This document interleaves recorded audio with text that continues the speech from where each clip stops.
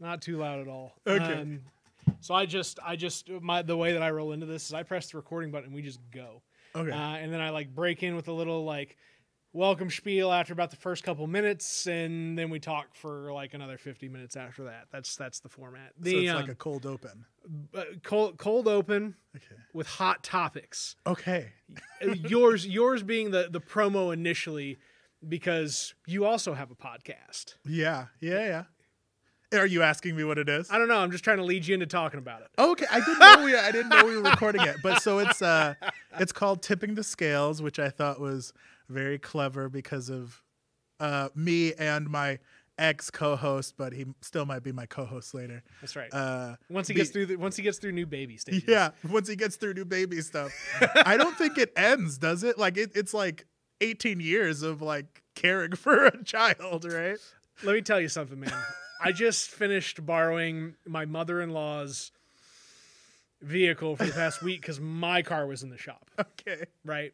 Mind you, I'm not even her biological kid, and she's still got a parent for me. So 18's not where it ends. And this is coming from somebody that has too many 10-year-olds running around the face of this earth. All right? That's well, what I was saying was like, you're obligated at least for 18 years.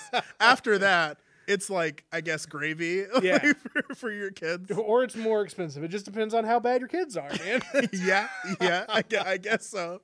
But yeah, we just talk, we argue about random stuff. Sometimes we talk about it if it's like too much, like if it's a topic that neither one of us wanted to pick a side on.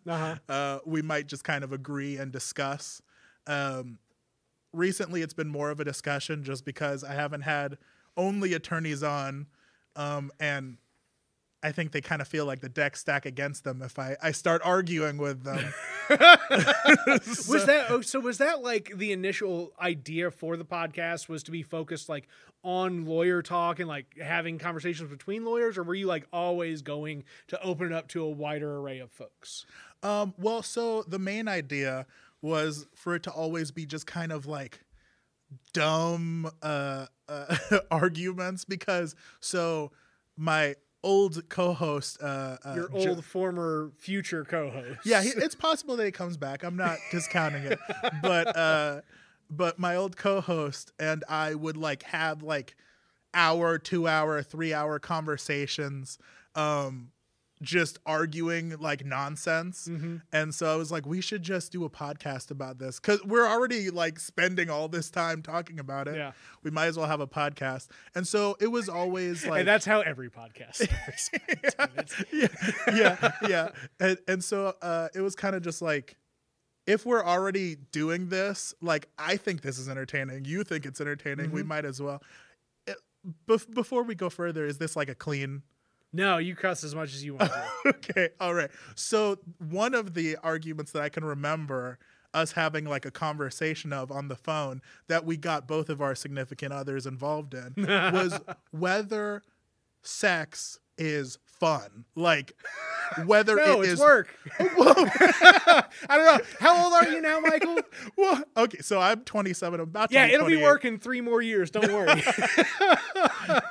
Well, and so like we were like, is it fun? Is it not fun? And I was like, I don't know if fun is the right word to describe it. I think it's more of like something that you do with someone that you love. It doesn't, I mean, it can be fun, but I don't know if that's how to describe it. He's like, no, it is fun. And then his significant other, who was his girlfriend, now wife, she was like, no, I think I'd agree with Michael. I think it's like something you do. It can be fun, but it's not. But with you, not usually, honey. Well, and I think I made that joke as I put it there.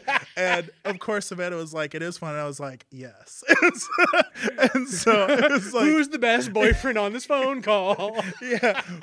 And so then it like broke down into if everything can be described fun, then is anything fun? And it was just like 2 hours of like this philosophical conversation that originated with sex. So, nice.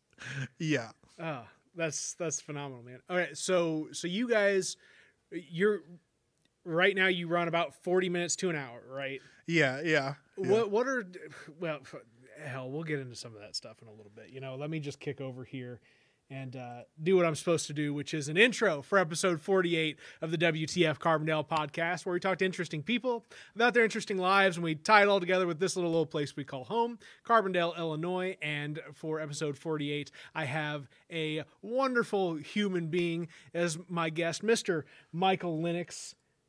Thank you. Hello, everyone.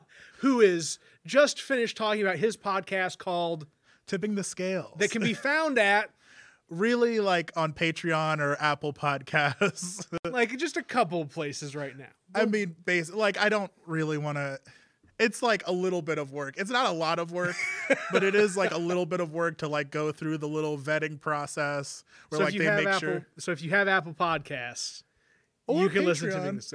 You can go. It's free on Patreon. You can. Oh, okay. You can give us money if you really want to, but it is free on Patreon. You're already lawyers. You're fine. You're fine.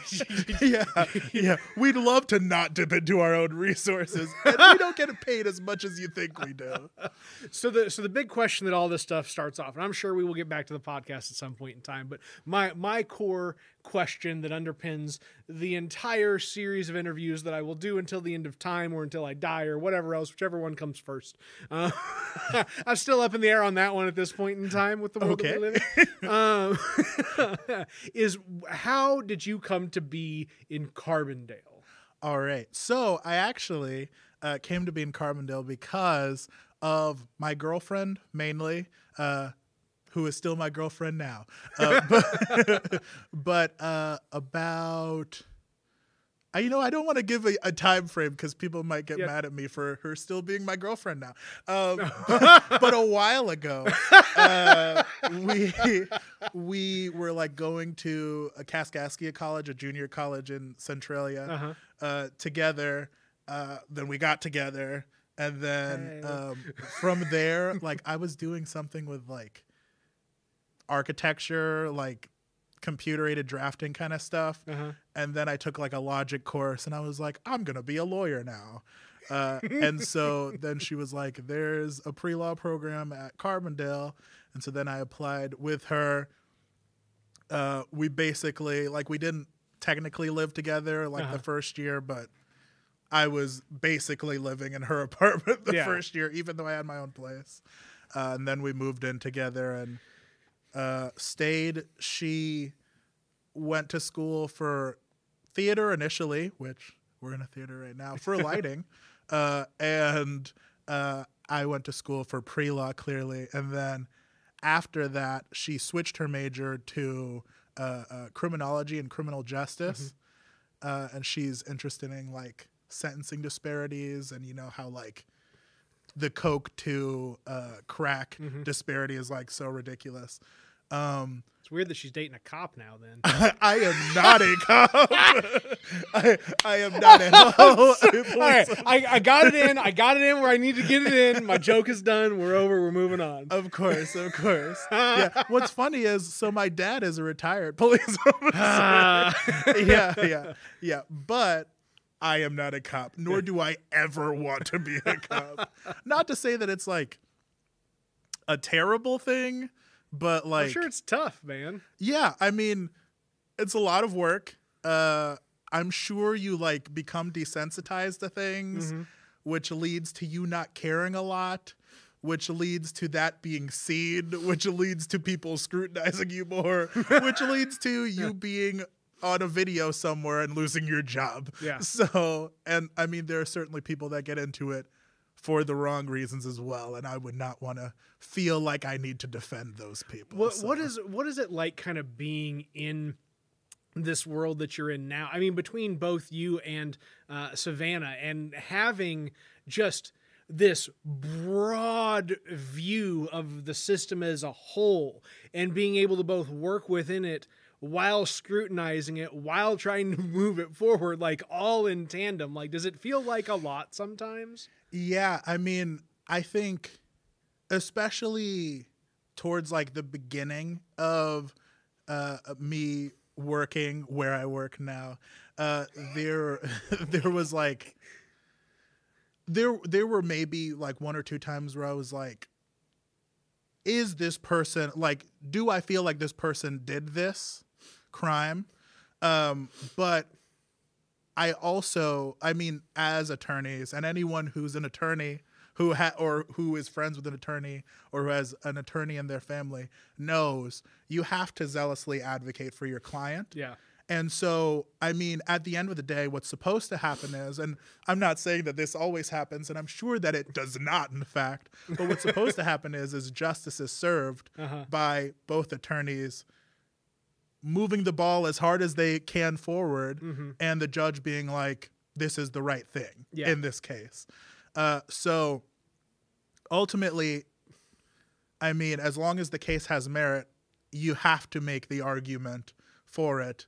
And I'm sure you made the joke because I'm a prosecutor. Yeah. I'm sure, and might as well get that out of the bad, out now. But I'm sure there are defense attorneys that also at least start to struggle with this. Maybe they can move past it too, but start to struggle with this, because I know that there are cases that I've handled where I'm like, it's like either like a sexual assault or like a sexual assault with a child, a murder where I have to look at the person like dying on video, where I'm like, the defendant should not be anywhere near any person. Like they need to be under the jail. Yeah. And I don't know. I mean, I imagine how a defense attorney would get past that is like, they still have rights, which is certainly true. Yeah. I'm not saying to get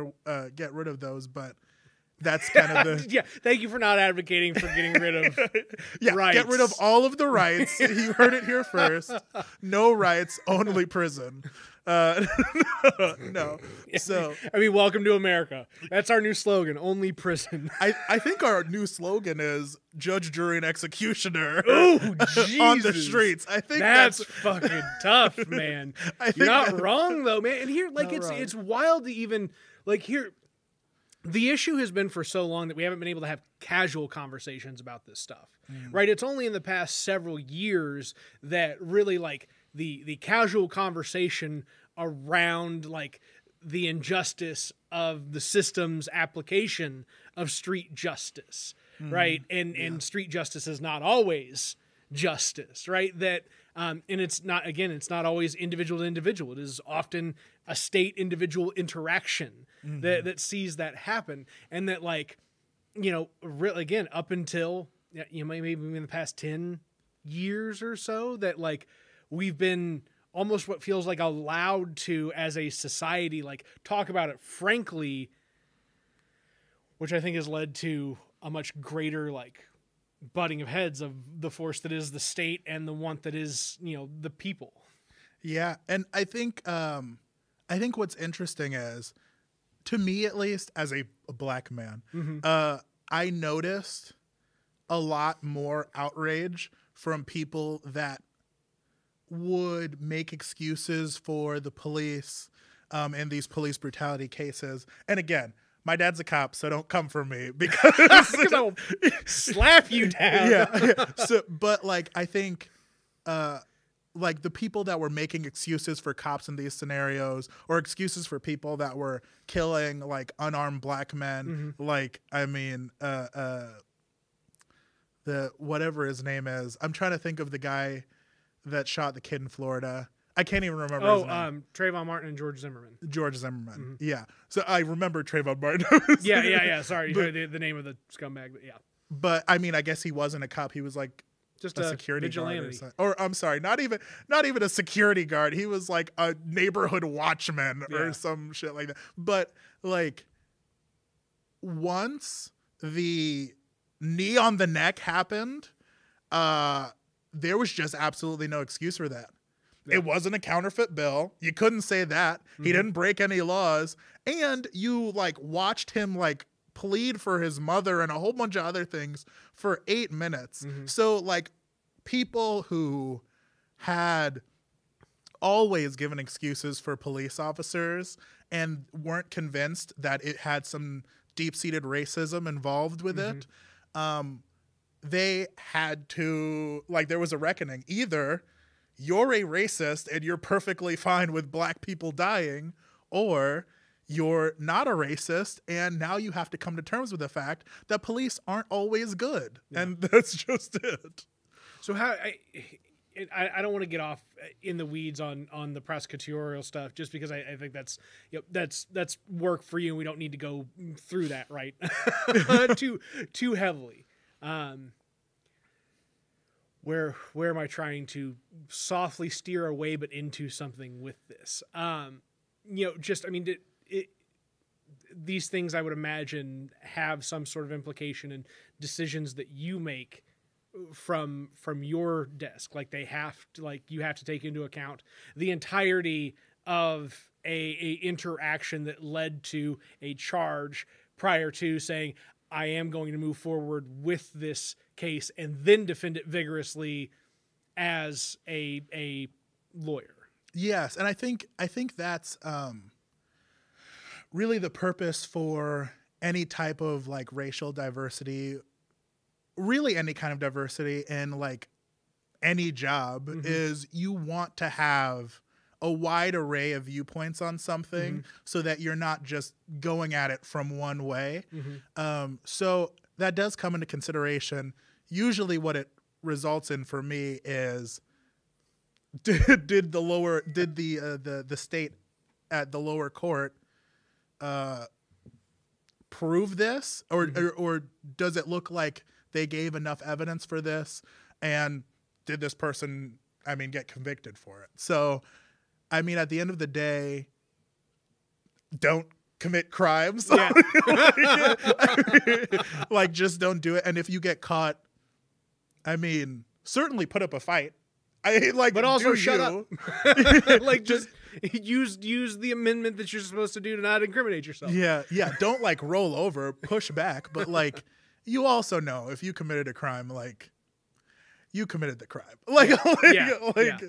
It would be, in a perfect world, you commit the crime, you're just like the people like playing basketball, they commit the foul and they like raise their hand. Like, you commit the crime, in a perfect world, you're like, yeah, I did sell drugs to kids, and then you go to prison, and that's it.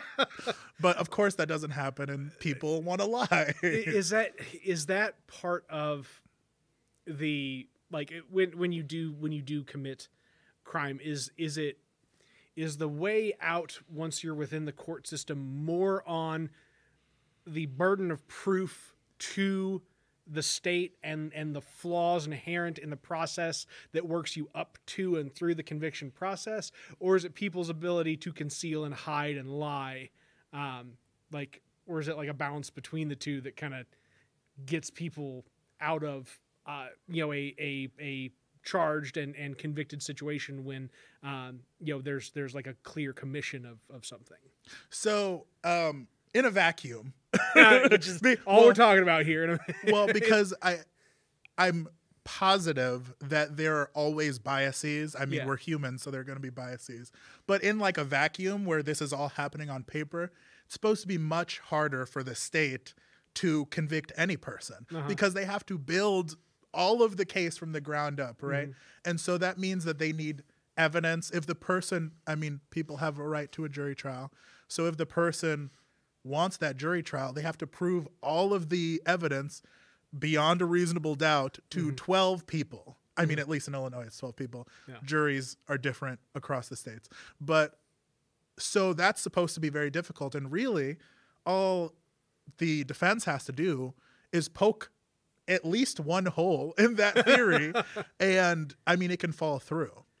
So that's another good question, right? Because I'm when it comes to court proceedings, I'm illiterate as most people in this country are until they actually have to engage in the court system, right? It's our legal literacy in this country, with as consequential as the law is in this country to people's lives.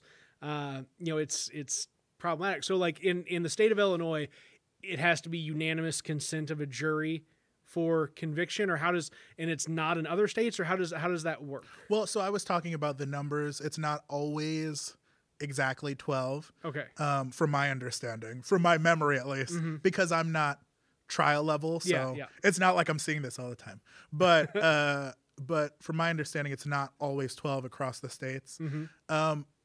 But also, from my understanding, it is a unanimous kind of, if any one person is like, no, then again, pretty sure, I don't want to say that's the case because I don't work there. But this is not legal advice. Yeah, definitely. None of this is legal advice. In fact, this is the opposite of legal advice. Yeah, I'm pretty sure it has to be unanimous. So all 12 people have to believe that. And I'm sure there's some kind of working on each other, you know, if only one person is doing it. I'm sure there's some argument back and forth. But yeah, it has to be all 12. Okay. All right. Got it. I mean, that's just, you know, then that makes sense, right? Like, it has to be very clear to a lot of people through a lot of lenses, right? Because you talk about, you know, you mentioned that, you know, biases are not all the same and that, you know, none of this operates in a vacuum. So it's like, you know, somebody's got to be there to stand up and be like, I really think that there's something wrong here. Yeah. And I mean, where I work, I mean, we're kind of reviewing all of this. So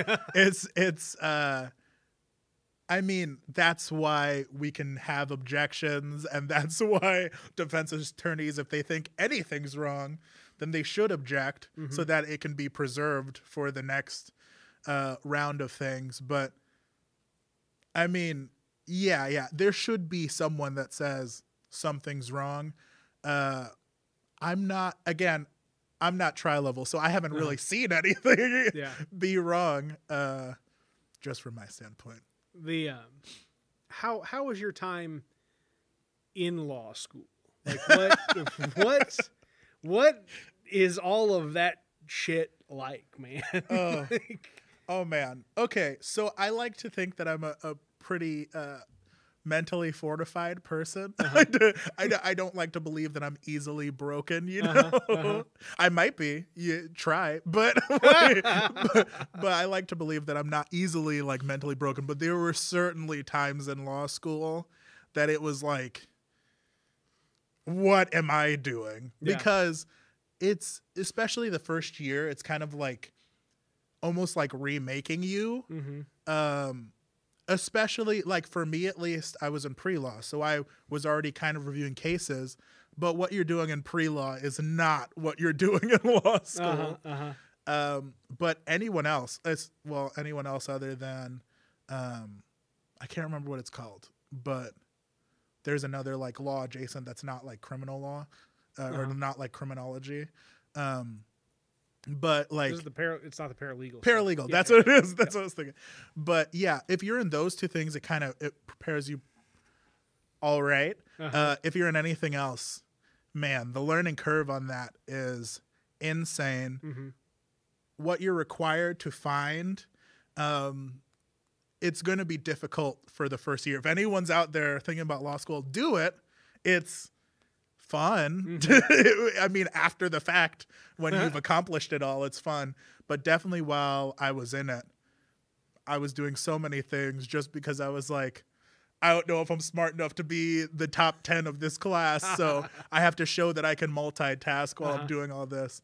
And that did not help. I'm sure there were people that had better times doing less, but it's still bad.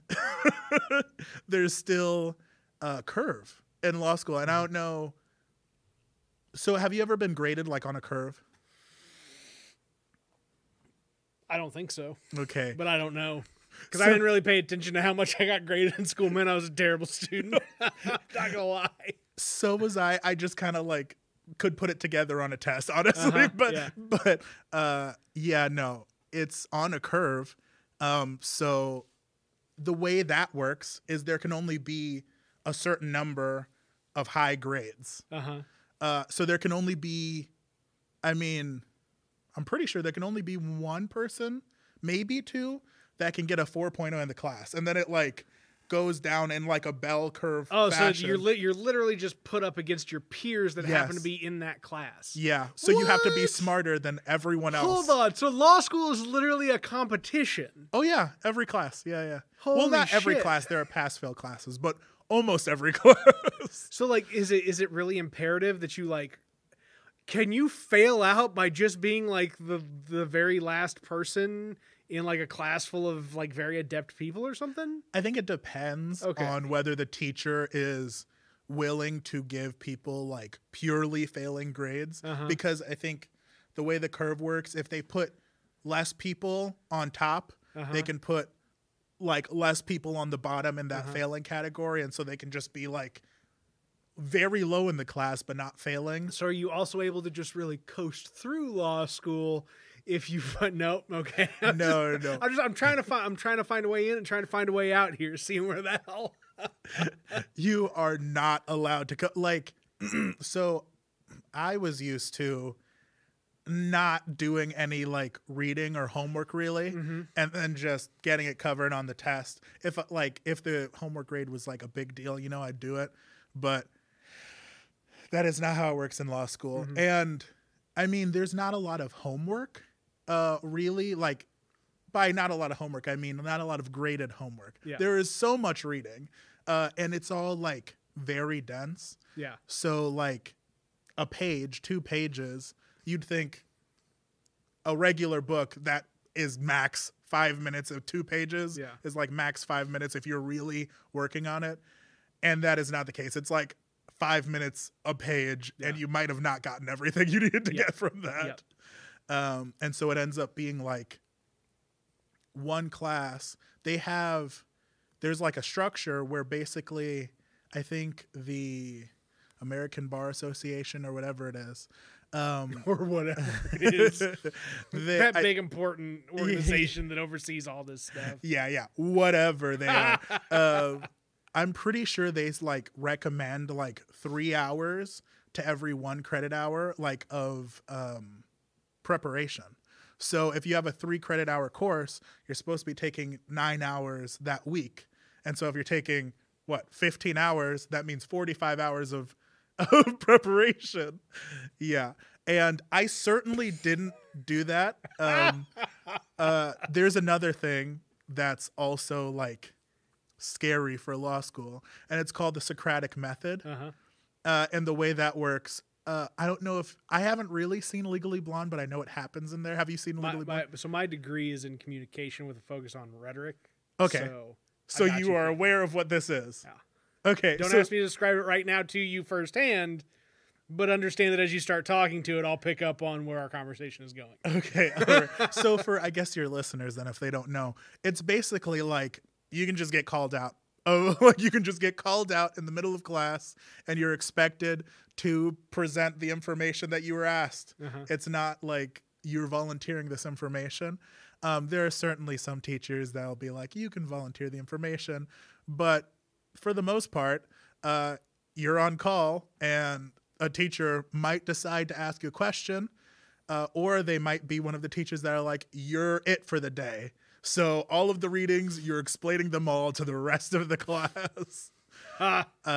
And I mean, sometimes the teacher says your participation is attached to this. Sometimes they say if you sign the attendance sheet, you are basically contracting that you've read the reading, and if you didn't read it, I'm going to go to the administration and report you, or I'm going to take away 2 of your absence or something like that. So there's always like, if they want you to read, you better read. But I mean, there were certainly some classes that didn't force us to be on that Socratic method, and those were the last readings that I had on my day. That's reasonable. So then the bar exam to like get into law school, is that more of a technical test, or is it more of like an ethics test? Okay, so I'm gonna correct you just really quick, because so it's or no, the bar exam is after. Sorry, yeah, go ahead. So I mean, it is technically an exam that bars you from getting into law school if you don't get a good score, but it's called the LSAT. There we go. Thank you. And it is like purely logic based. They like purposefully put like big words and like dense material in the test so that it's like harder to read. But it's basically like really more of a time test than anything, because I would think anyone can get to the conclusion they need to get to given the amount of time, like given they were given an unlimited amount of time. Yeah. But it's like 35 minutes per sec, or at least it was until COVID happened and then it like switched around. But it's like 35 minutes per section, like 26 to 30 questions, somewhere in there. Some of them are like based on like a 1 to 2 page reading that 1 to 1.5 page reading that you have to do like 6 or 7 questions on. Some of them are like a couple sentences to a paragraph that you have a question on. And some of them, like there's a section called logic games, which is basically what you would do if you have like a logic game on your phone or anything like that, where it's just like P and B are before C, but after E, and you have to do all that. And yeah, I think there's a bit of a debate on the LSAT and whether it's useful. I don't think it was very I think it's theater, honestly. Because you're like learning this information in law school. There isn't necessarily like a requirement to understand logic, because there were some very illogical people in my class and they passed the bar. So it's like, at the end of the day, what you're really learning from law school is how to research things and maybe like while someone's talking to you or while you're reading something, what the issues are in there. Nothing more, honestly. So essentially how to do, how to read and then how to manage the stuff in real time when you're pressed for it. Yes, and I'm sure you're going to go to the bar exam, so I might as well. Oh shit! I mean, I don't really know where I'm going, man. I didn't expect to I didn't expect to like go this deep into talk about lawyer stuff, but I'm just super interested now. And you have a really good, you do a really good job of explaining it in a very approachable manner. So, well, thank you. Yeah. But so the bar exam, same issue. A lot of people, including myself, have a problem with the bar exam because it's not really determinative of how you're going to do in the legal profession, because it's requiring you to stuff as much information as you can remember in your brain to, I guess, just throw it up all over the computer. Really, you're not probably going to use a piece of paper for this unless you hate yourself. So it's asking you to memorize a whole bunch of information. I guarantee you, if you go to an experienced attorney and you ask them something outside of their field, they're not going to be able to tell you what it is, because you're not really remembering this stuff. I don't remember half of the stuff that I learned. Yeah. I just had to learn it because I had to learn it. If the bar exam was more focused on research, somehow, I don't know how they would do that. So I am critiquing it without having a solution. But if it was more focused on research and like an open universe kind of, here's a problem, give me an answer to it, and then based on that answer, whether it's satisfactory or not, I think that would be a better exam to see how you'd be as an attorney than strictly memorization, honestly. Is there not really like a standards that comes to the ability to structure an argument and be persuasive and do all the performative aspects of lawyering that like we've come to know as lawyers through watching movies and shit? Like, is that not as much of the learning process as just memorize, read, regurgitate stuff is? So there is an argument structure, and you're supposed to learn that like 1L year. I object. I got it out of the way. I'm done. It's off my shoulder now. Well, thank you. I'm sorry. Sustained. But so there is like an argument structure, and there are multiple terms: IRAC, IREAC, CREAC, crack. It's like issue, rule, explanation, analysis, conclusion. There are different, sometimes it's like conclusion. Sometimes there's no explanation. It's all the same thing. But I react, then I crack. Oh no, I'm an egg. Yes, Humpty Dumpty. But turns out I also roll. But I mean, so like at the end of the day, you're supposed to learn that, and the main purpose of it isn't really that you have to do that in your legal profession. It's just for ease of reading, for the judge, for the professor. So, I mean, it's so they can spend less time on whatever it is.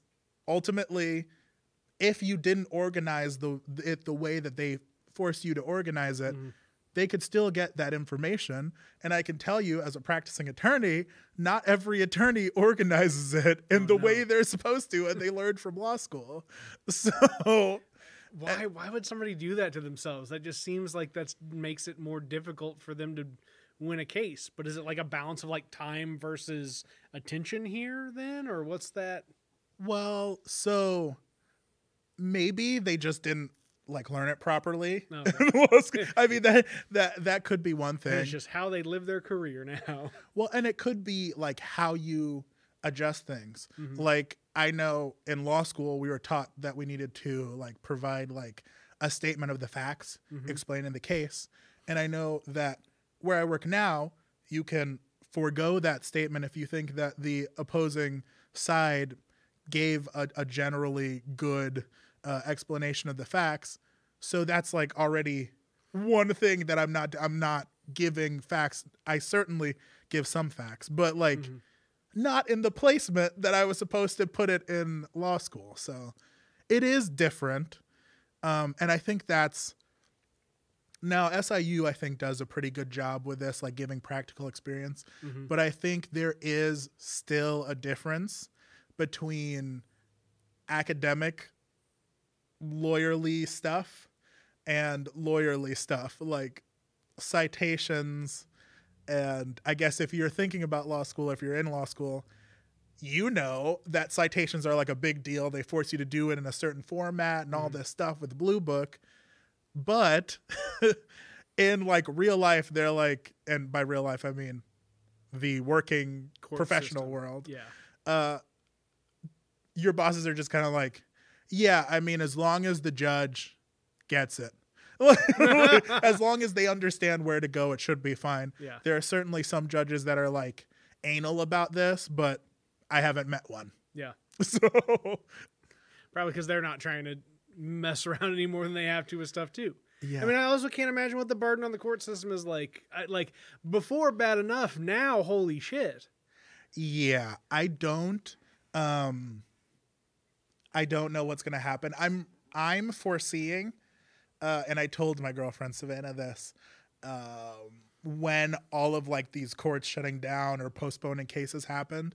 I was foreseeing that there might be like a speedy trial argument that starts like becoming very abundant, because you have a right to a speedy trial. Yeah. And all of this COVID stuff, an anomaly, but all of this COVID stuff Doesn't change the Constitution. I mean, yeah. And so I think there might be something in that, and I haven't really had to do a speedy trial case yet. I'm working on one right now, but it's not in the same way, in the same vein. But I think there's something in like maybe the Illinois Constitution or like a statute that provides for special circumstances. And so I think that's what's happening right now. But I would not be surprised if after COVID's done, we saw in the United States Supreme Court a speedy trial issue. And honestly, the Supreme Court will not only be deciding whether or not COVID can postpone the right to a speedy trial or not, they'll also be deciding essentially whether to release millions of potentially criminals, I mean alleged criminals, just releasing them, because if your speedy trial isn't met, I'm almost positive you're just let out. Yeah. So That's, man, there's so much going on with this court system, man. Yeah. I mean, and just imagine a court system in which, all the petty offense type stuff that really doesn't, harm or threaten society, right? That all of a sudden, now we're so out of whack on that the things that actually do harm and threaten individuals within a society are just brushed by the wayside. Yeah. And so I think when you say things like that, I think at least what I'm imagining is like, please tell me what you're imagining. Well, what I'm imagining is like smoking weed or like possessing weed or something like that. Absolutely. That's not a big deal. I think luckily Illinois recreational marijuana, thank God, because like I've been saying for years that would be like a great source of income. Yeah. For Illinois. Well, and and now we're even. I mean, there's a bill that was just introduced. Maybe it's this week. Maybe it was last week. Maybe it's coming in next week. It's sometime in near the point in time that we are living and talking in right now. Where now we're not just talking about the legalization of recreational cannabis through blah, blah, blah, and whatever else, but just like completely legalizing possession of cannabis and none of this bullshit about how you got to carry it around and how you got to treat it and whatever else. And just like, let it go, man. That would be interesting. That's where we're headed. Or at least that's the conversation where we're headed to. Whether or not it gets the votes is the next question. But, we're moving in a pretty progressive way, in a pretty conceptually equitable way, understanding the disparities of the war on drugs thus far. Yeah, I think that'll be interesting. I'm not sure how people will react to that, because I personally believe that's a good idea. But that might also reduce income for, police stations, counties in general, because they won't be able to just be ticketing people. Yeah, but at the same time, what a bunch of bullshit that enforcement of the law is seen as a fucking standard of revenue for the state. Yeah. Right? Yeah. That is sickening. Yes. Right? That is a key component to the concept of the prison industrial complex. That's the industry part of the prison industrial complex. Yes, if you want to get into this, please be my guest, because I am a proponent for like a percentage-based fine system. Oh yeah, for sure. Because like if you're rich and you get $100 speeding ticket, who cares? Yeah, it was never a crime to begin with. And if you're poor and you get $100 speeding ticket, you might not be able to eat for a week or a month. So I think percentage based fine system, good idea. I think there are a lot of financial barriers that we have, but just in general, I'm not like a huge proponent for capitalism. Honestly. I'm just gonna be real with you. Like it's not. Listen, man, we've lived in our age people, anybody that's 40 and under, has come of age in a system where every shit end of the capitalist stick we're the ones stuck with. Yep. Right. Yep. Like even you, who is we'll say somewhat accomplished, relatively young, capable, intelligent lawyer.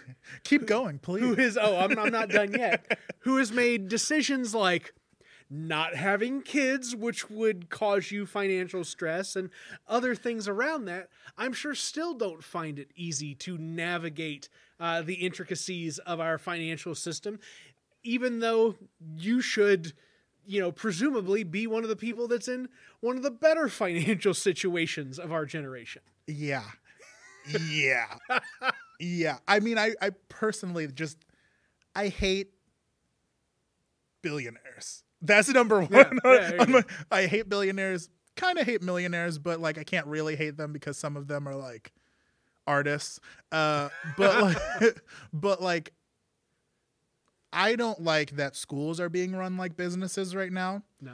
I think that is absolutely terrible. There was this, I don't know. Do you have Netflix? Yes. So have you seen the Varsity Blues documentary yet? No, I've not. But didn't that like just come out? It did. Okay, and I yeah. saw it immediately. Good. Very good. Very good. Very good. But it's just like the idea of these institutions that are supposed to be built to teach people things operating just strictly on like income-based things and being, I mean, essentially bribed to let people into their school.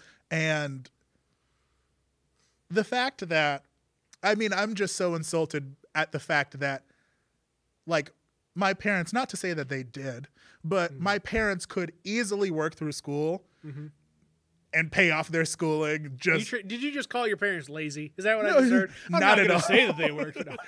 No. not at all. But like they could have easily worked Yeah. their way through school and paid it off. Yeah. And if you work your way through school right now, minimum wage, assuming, Yeah. was that like a 20th of your end bill? Yeah. Maybe a 15th. Like you still owe so much money. I don't understand why this stuff isn't being forgiven. And I think that's part of the draw in of like public interest stuff is this loan forgiveness possibility, but it's like 10 years. But there are, it's what I don't get, man. There are so many things because we have let capitalism run a freaking muck, right? Like and I describe myself to folks as a transactionalist, right? Like I am interested in the exchange between individuals that creates economy, that creates commerce, right? That existed before cash, will exist after cash, exists now in the form of cash, right? But like what we're doing now is a transaction, right? And it's creating something of value that we will then in turn transact with other people by sharing it through digital spaces so that people can consume this and then they may transact it. Now, all this is just a knowledge-based conversation, right? But people get charged for knowledge all the time. That's what schools are. Yeah. People get paid to transact knowledge to oftentimes younger individuals, but not always, right? Yeah. So yeah, I get kind of where you're coming from on that, and I kind of went real far off on one side of this, right? But back onto the initial concept of like, yeah, when somebody hits $999,999,999.99, that, you know, just like in The Legend of Zelda, when Link would get too many, rupees piled up, that they would just start popping out when you would try and pick up more. Yeah, there is a limit. You can't have any more rupees. We should do that. We should do that to billionaires. You can't have any more rupees. I'm sorry. It's my favorite meme on the internet. It really is. I mean, we should, like, it doesn't, and they just sit on it like a dragon. They don't use it. Well, and that's the thing, right? Because, and I was talking to somebody about this just a couple days ago, that wealth does not equal economy, right? Wealth is stagnant capital. An economy is moving capital, right? And those are, again, two very different things. Now, stagnant capital in mass is power because simply the threat of use of capital is power, right? But like the flow of capital and the exchange of capital and the cycle of capital in and out and up and down and, you know, buy and exchange and work and goods and service and blah, blah, blah, blah. Where am I going? I just talk so much in a circle that I just like my anger overrides my my actual like thought process here, and I'm talking about the difference between that like that's the democratization of transactions, whereas again, you know, hoarding wealth forces people to transact with a single entity, organization, whatever it may be. Right. That's why vertical integration becomes a problem when you have companies that control, you know, entire supply chains from the initiation of natural capital to the sale of a refined product to an end consumer. Right. And that's a 15, 25 step process that covers activity of thousands of people as things move across the globe, and I'm just making myself really angry right now about how we as a generation have been exploited and dumped on. And it's not to say that generations before us haven't been exploited themselves with these things, because there are plenty of people who have been like burned by this system. But it's like, what's next? What the hell are we actually going to do that makes sense? Yeah, but I do think the difference between, and I don't know about Gen X, I'm not going to come at them. But I think the difference between like baby boomers and millennials and Gen Z, I think millennials and Gen Z really will be like the generation that's like, look, we got exploited because they got exploited because they got exploited. Yeah. We're not going to do that to you guys. Yeah. We're going to try to make this fair because we hated that. My worry on the other end of that is that simply the number of people doing the exploiting shrinks to a very consolidated number of very capable millennials and Gen Z folks who are like a Mark freaking Zuckerberg that, you know, now we're talking about real vertical integration. Ha ha ha. There's only one person who now rules the world. It's very possible. And I mean, I think at Citizen United, sometimes I get my case names mixed up. Let's talk about Citizens United. But that's the one that made corporations. People. Yeah. Yeah. Fuck Citizens United. Like the idea that you can the corporations are not people. No, that's just not. Number one. They're pieces of paper that people have conceived in their mind. I hate lobbying. I really like, it's ultimately that I just really don't like capitalism very much. But like lobbying, Citizens United, those things are why we have people like Ted Cruz. Yeah. Or Josh Hawley or whatever his name is. Yeah, no, Mitch McConnell. Yep. These people who are like, look, I'm getting paid and I don't really have that many morals, so I don't really care. I don't care what you like. On my podcast the other day, I had on a friend of mine, and I was saying to him, if we had no morals, especially with how liberal we are and how much we've talked about this stuff, if we had no morals and we just flipped it and started talking super duper like feel good conservatively about all of this stuff, like we'd get paid like, what's her name? The black conservative that's like, Candace Owens. That's her name. Go. Yep. She was discriminated against in like college or something like that. And it was like a big deal. And then all of a sudden she's working for like Ben Shapiro and talking about how race isn't a thing. And it's like, I mean, if you have no morals, I'm sure you get paid very well for not having morals. Yeah. It's weird how that works, huh? Money corrupts. No, it's like power corrupts absolutely. But if money is power, then money corrupts absolutely. I think money corrupts absolutely. The church. Continue.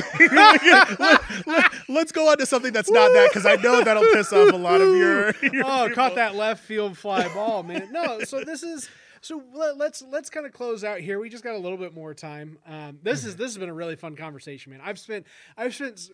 Right, so like I was really rocking and rolling, and then got COVID in January, and then like came back, and like the first run of this, like I had like 11 podcasts that were, political in nature, right? Platforming a bunch of people during this local election, because there's the normal interactions that could occur in public settings and the face-to-face and the getting to know people just wasn't going to happen. So like this was a way to kind of bridge that gap. It just kind of made sense. And so now I'm like getting back in the groove of having just regular conversations that like, I don't have to go in and be like, okay, this is, you should say this one thing about this one topic that we're here to, but also let's spend another 45 minutes exploring you. Like this has just been a nice, like earnest conversation about whatever the hell interesting thing we wanted to talk about. And turns out there's just a lot of interesting shit to talk about law. Yeah. But part of the underpinning of your podcast, but part of the underpinning of your podcast just being, just general conversation and the back and forth of argument and conversation. What are some of the biggest hiccups that you've experienced in like launching and maintaining a podcast? Because you're at episode 50 now, you said, right? Yeah, somewhere. I think I might be like 49, maybe 51. Yeah, but yeah. So I mean, clearly scheduling is like a huge hiccup. Recently I've become a solo host of my podcast. I was a co-host, but my co-host is having a baby. Like they have things going on. So like we both like mutually were like, maybe you should step back because you're probably not going to have time. So scheduling was a huge one. Now, not as much. Audio quality, because I have it's like a remote podcast. So I don't have anyone in the room with me. It's mainly just over Zoom. Yeah. Thank you for that Zoom information, by the way. Yeah, no, maybe the audio quality will improve. Here's the thing, man. I've been trying to figure out stuff for work for myself, right? And I'm gonna end up putting together some sort of media piece that connects with people statewide, and I'm really trying to figure out what is the best, because there's a lot of give and take, right? Video quality, specifically for what I'm doing, video quality. At some point in time, possibly for what you're doing, video quality, audio quality, like the actual compression and like your file outputs on the other side of it, just ease of use. There's all these things that go into it from like a remote podcast standpoint. Like it's much more difficult than just that. So I've been researching that a lot and happen to know like you can download those individual audio tracks from each person with a click of a button in Zoom. Yeah, and there's also like, internet access for both people, all that stuff. What other problems have I had?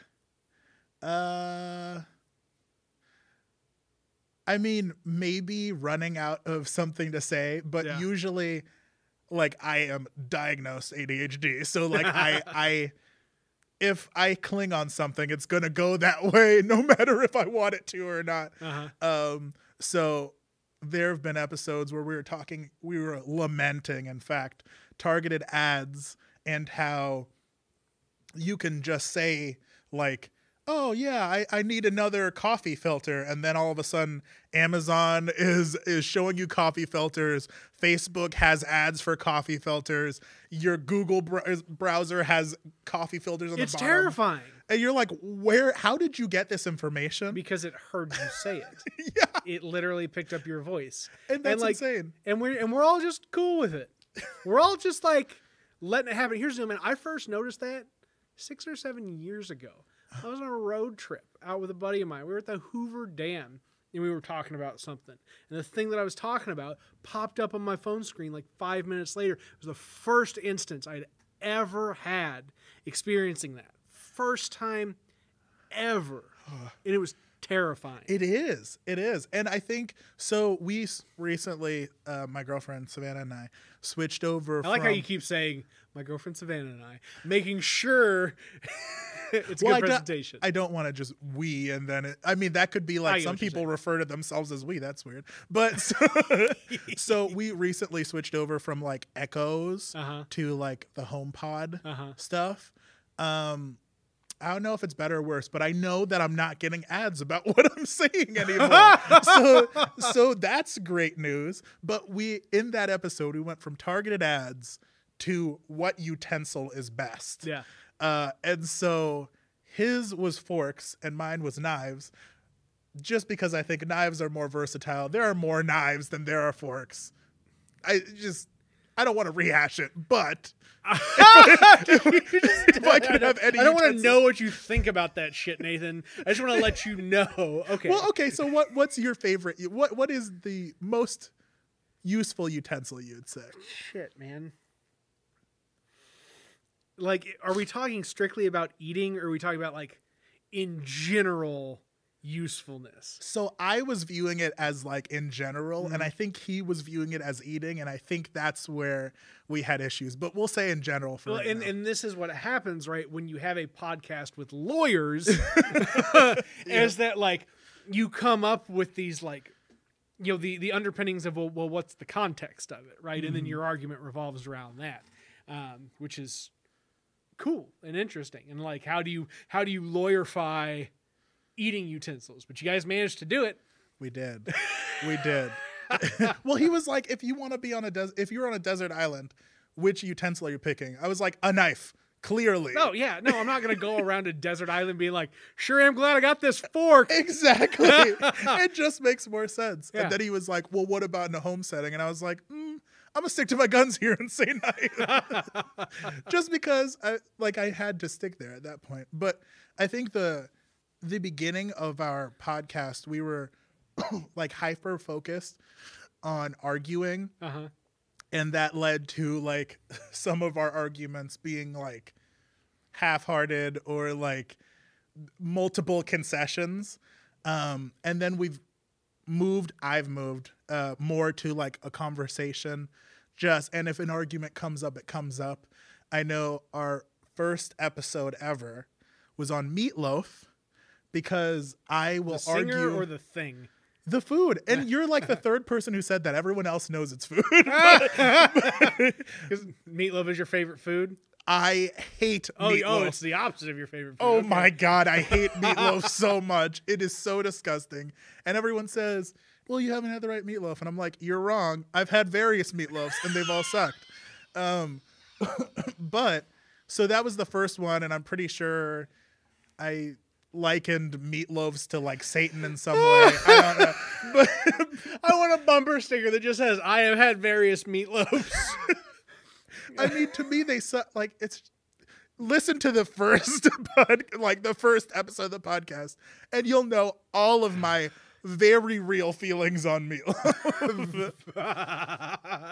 But yeah, no, I think it's fun, and I will definitely have you on, and we'll argue about something ridiculous, or we'll just have another conversation. Perfect. And that'll do it for this conversation. Episode 48 of the WTF Carbondale podcast. Michael Lennox. You can find him on the internet with his own podcast, Tipping the Scales. That's, like maybe on Apple or Google or something. Just find it. And eventually I'll get my claws into him and you'll be able to find it in a few more places because everybody needs a little help sometimes. I wouldn't be here without the help of many other people pushing me this direction, and sometimes shit rolls downhill. So that being said, have a good one, folks. Whatever that one may be.